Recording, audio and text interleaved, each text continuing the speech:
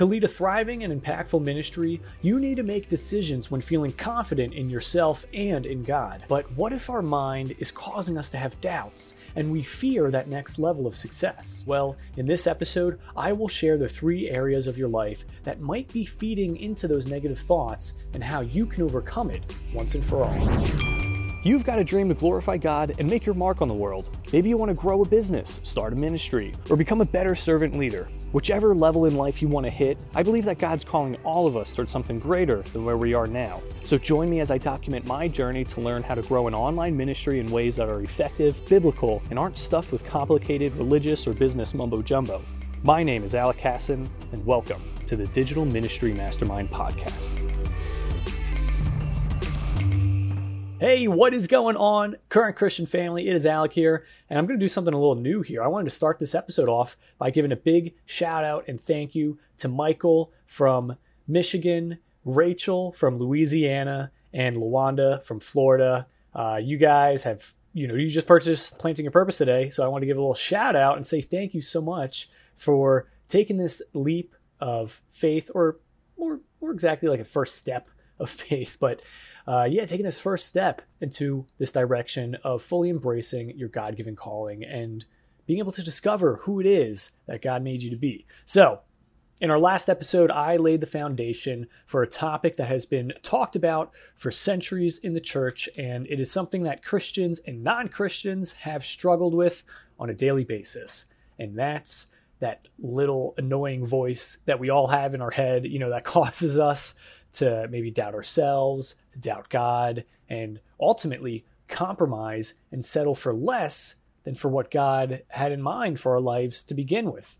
Now, some people refer to this voice as the devil or the Satan or the accuser. I've heard an inner villain. That's a new one that I've heard recently. But today's episode, it's not about identifying what those unhelpful thoughts are. Rather, in this episode, I want to expose those thoughts, and I want to help you move in the direction that God really wants you to go, and that negative voice is not going to get you there. And truthfully, once those thoughts have less power over you, and when some of them are removed entirely, you can't even begin to imagine how much more you'll be able to accomplish, not just in ministry, but in just your personal life as well. Because I want you to think about all those times where you made a decision that led to something greater happening. Whether that was getting a promotion or taking that new job or making a phone call or asking out that special someone. Ooh, none of these actions were taken from a position of being fearful. Sure, you may have been nervous, but you were also confident and courageous at the same time by taking that action anyway. Because if you think of that story of David and Goliath, all the other Israelites allowed Goliath's words, he was just patronizing them and filling their heads with doubt, and were causing them not only to just doubt themselves, but doubt God. But David, he was confident because of not just his past experiences, but he also didn't allow Goliath's toxic words to get into his head. And as I'll explain later in this episode, when we identify where these toxic thoughts are hiding inside of us and flush them out, then that's really where we're going to start seeing drastic increases in our confidence.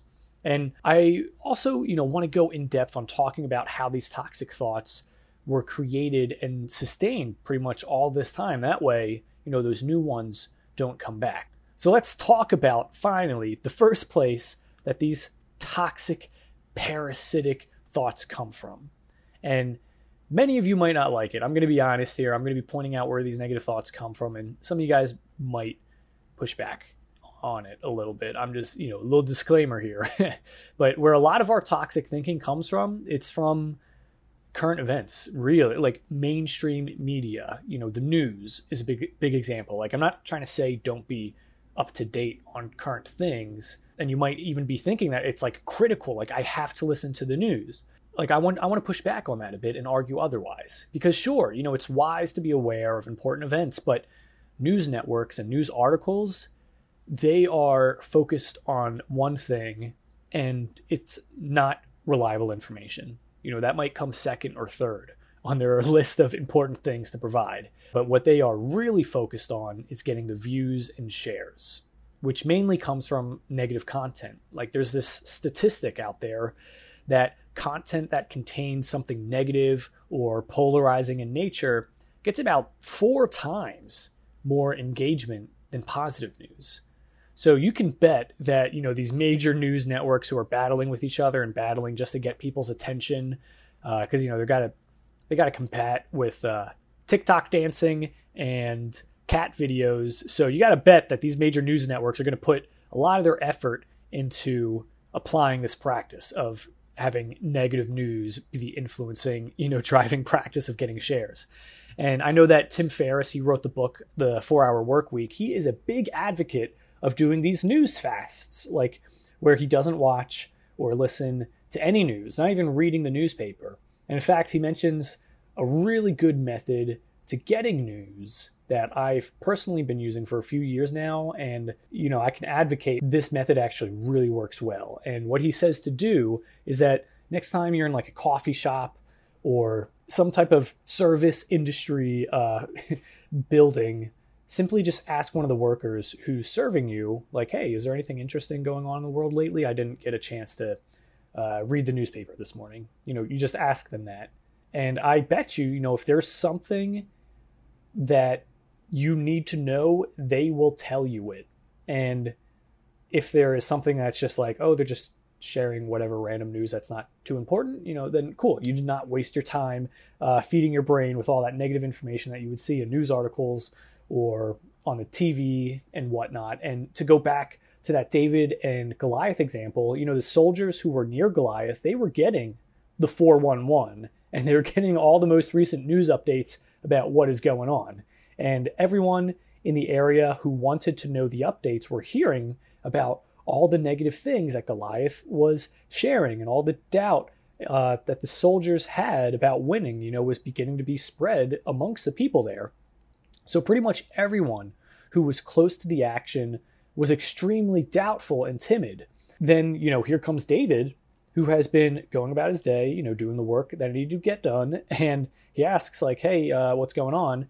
And he was simply told that, hey, there's a giant here named Goliath. He's insulting the nation, and whoever beats him will never pay taxes again and gets to marry the king's daughter.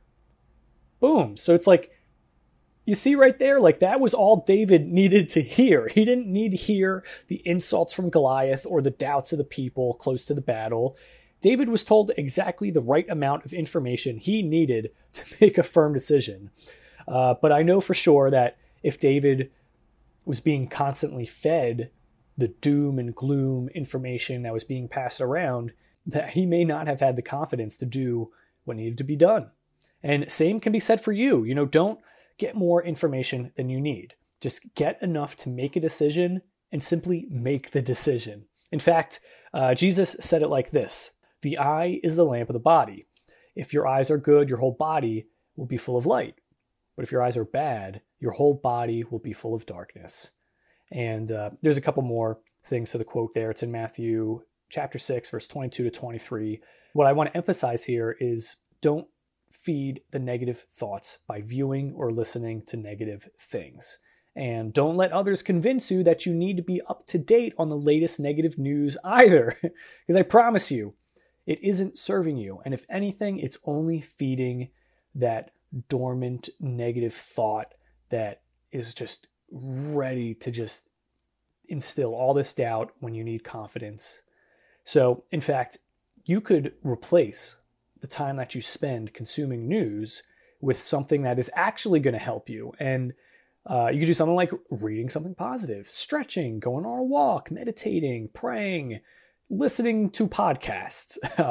And, those are just a few things that can guarantee and improve your life. Whereas the news cannot guarantee that. To be honest, it can the news cannot guarantee that it's going to make your life better if you view it every single day. In fact, what I'm trying to say here is that it'll do the exact opposite. So the first area where that toxic voice comes from is negative news.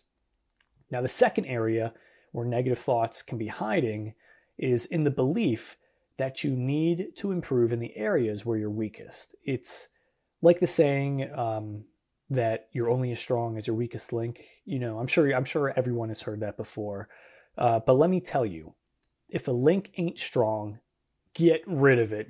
Boats, this idea of these links being linked together, I'm imagining like a boat and an anchor, and that anchor has these big chains. And if one of the links on the chain is weak, boats, they don't try to keep these weak links. They remove them. And if anything, trying to preserve or strengthen an area where you're weak, it's only holding you back from doing something greater. You'll always measure your ability on that dumb, weak link, when in reality, you've got so many other strengths that you should be focusing more on those than you should on this darn little weak link that you think is so crucial. And it's wild and I'm only saying this because I want to encourage you, because it's genuinely, you've got a lot of passions. I just know if you're listening to this and you're at this part in the podcast right now, you're a person who puts in work. You're a person who's an action taker, who's really trying to get the most out of their life in the walk with Jesus. And it's wild because in school, they ingrain this thinking into our heads that we need to focus on our weaknesses because, if we aren't good at a particular subject, then we have to work really hard to improve in that area. But that's just not how things work in the real world. Businesses, they hire out to other companies and firms to take on tasks that are outside the expertise of that business. And athletes, they hire people like chefs, accountants, and social media managers because those athletes are focused on their strength, which is being an athlete. It's kind of like going back to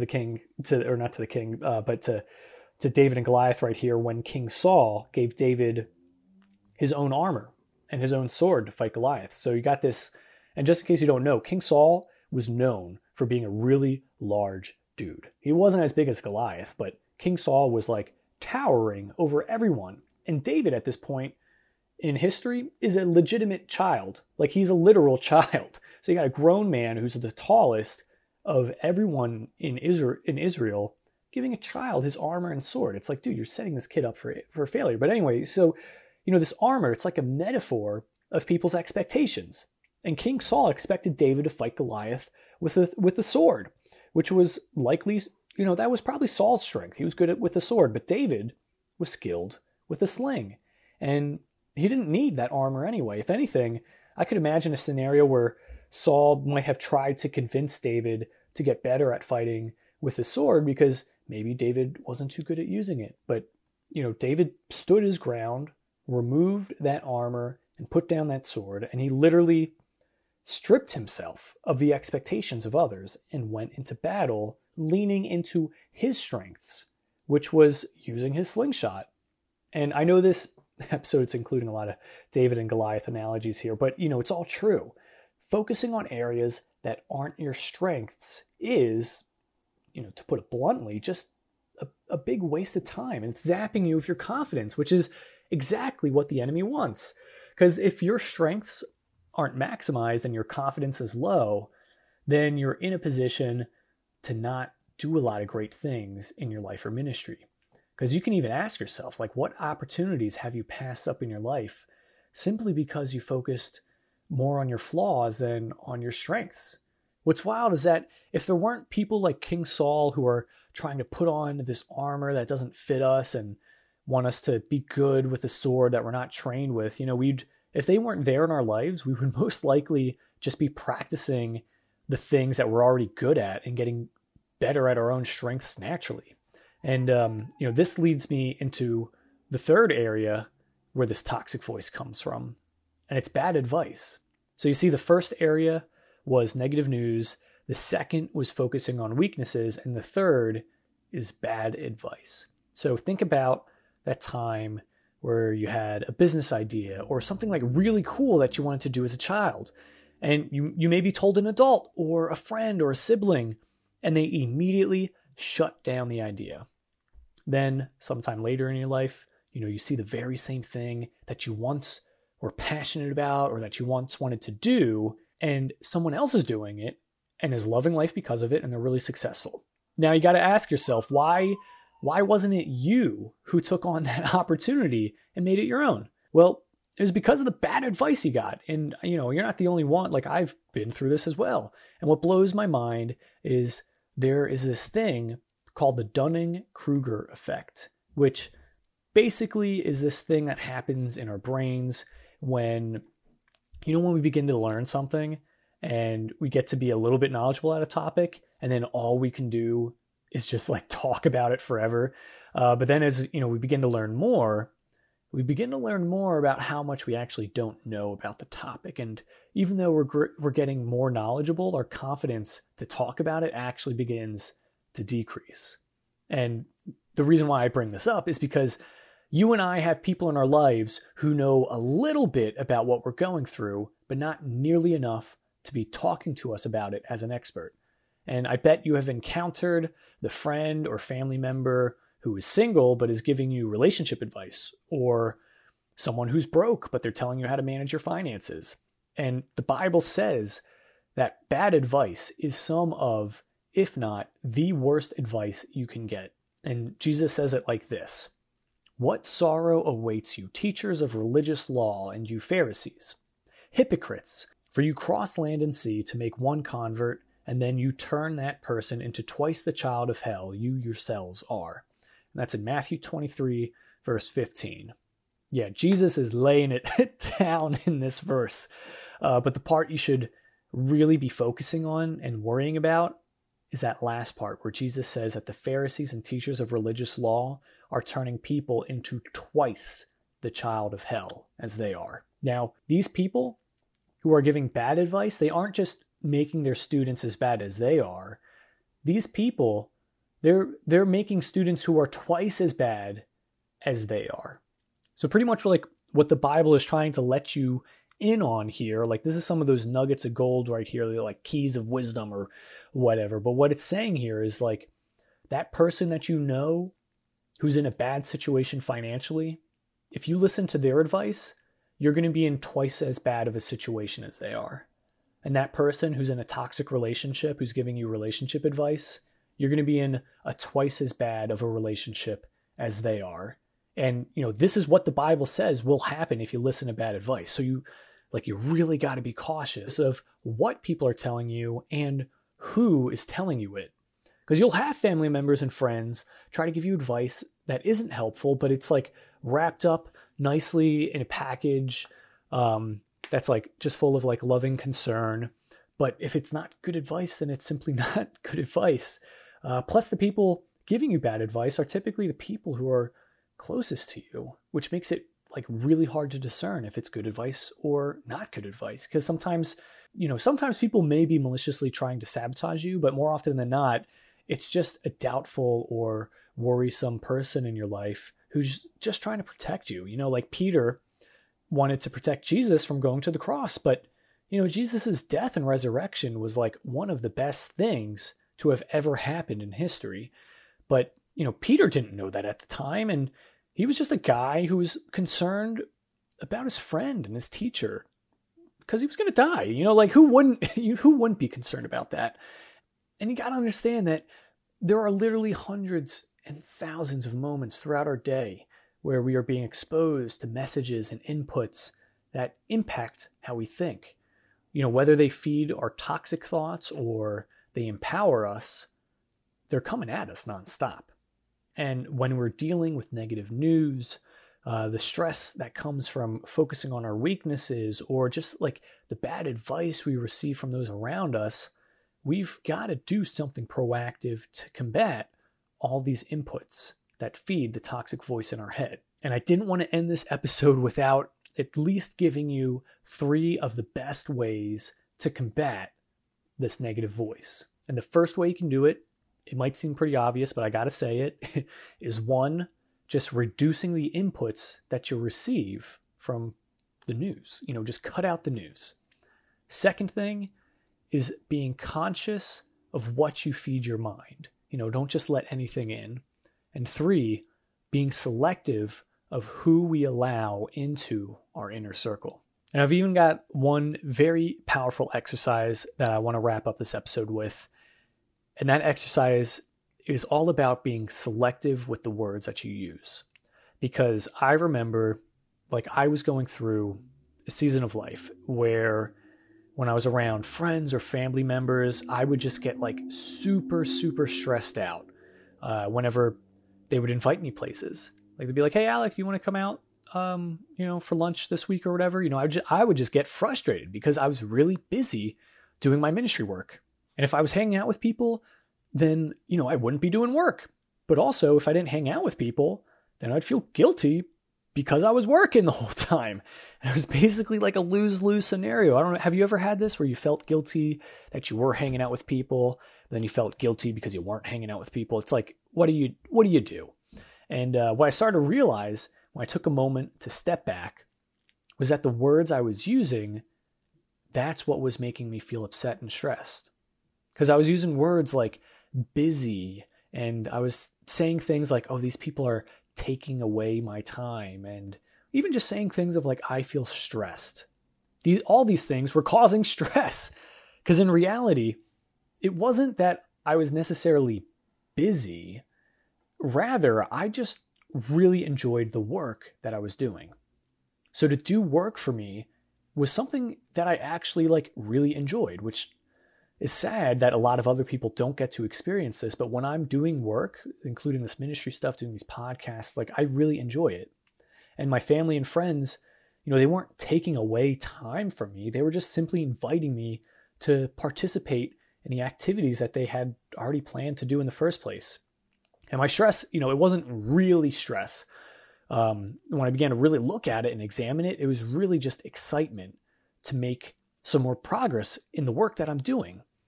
So when I would tell myself that old story of, "Oh, I'm busy and my friends and family are taking away time from me and I'm feeling stressed," it was like I was battling my friends and family and even my work. It was like I was viewing those things as the enemy.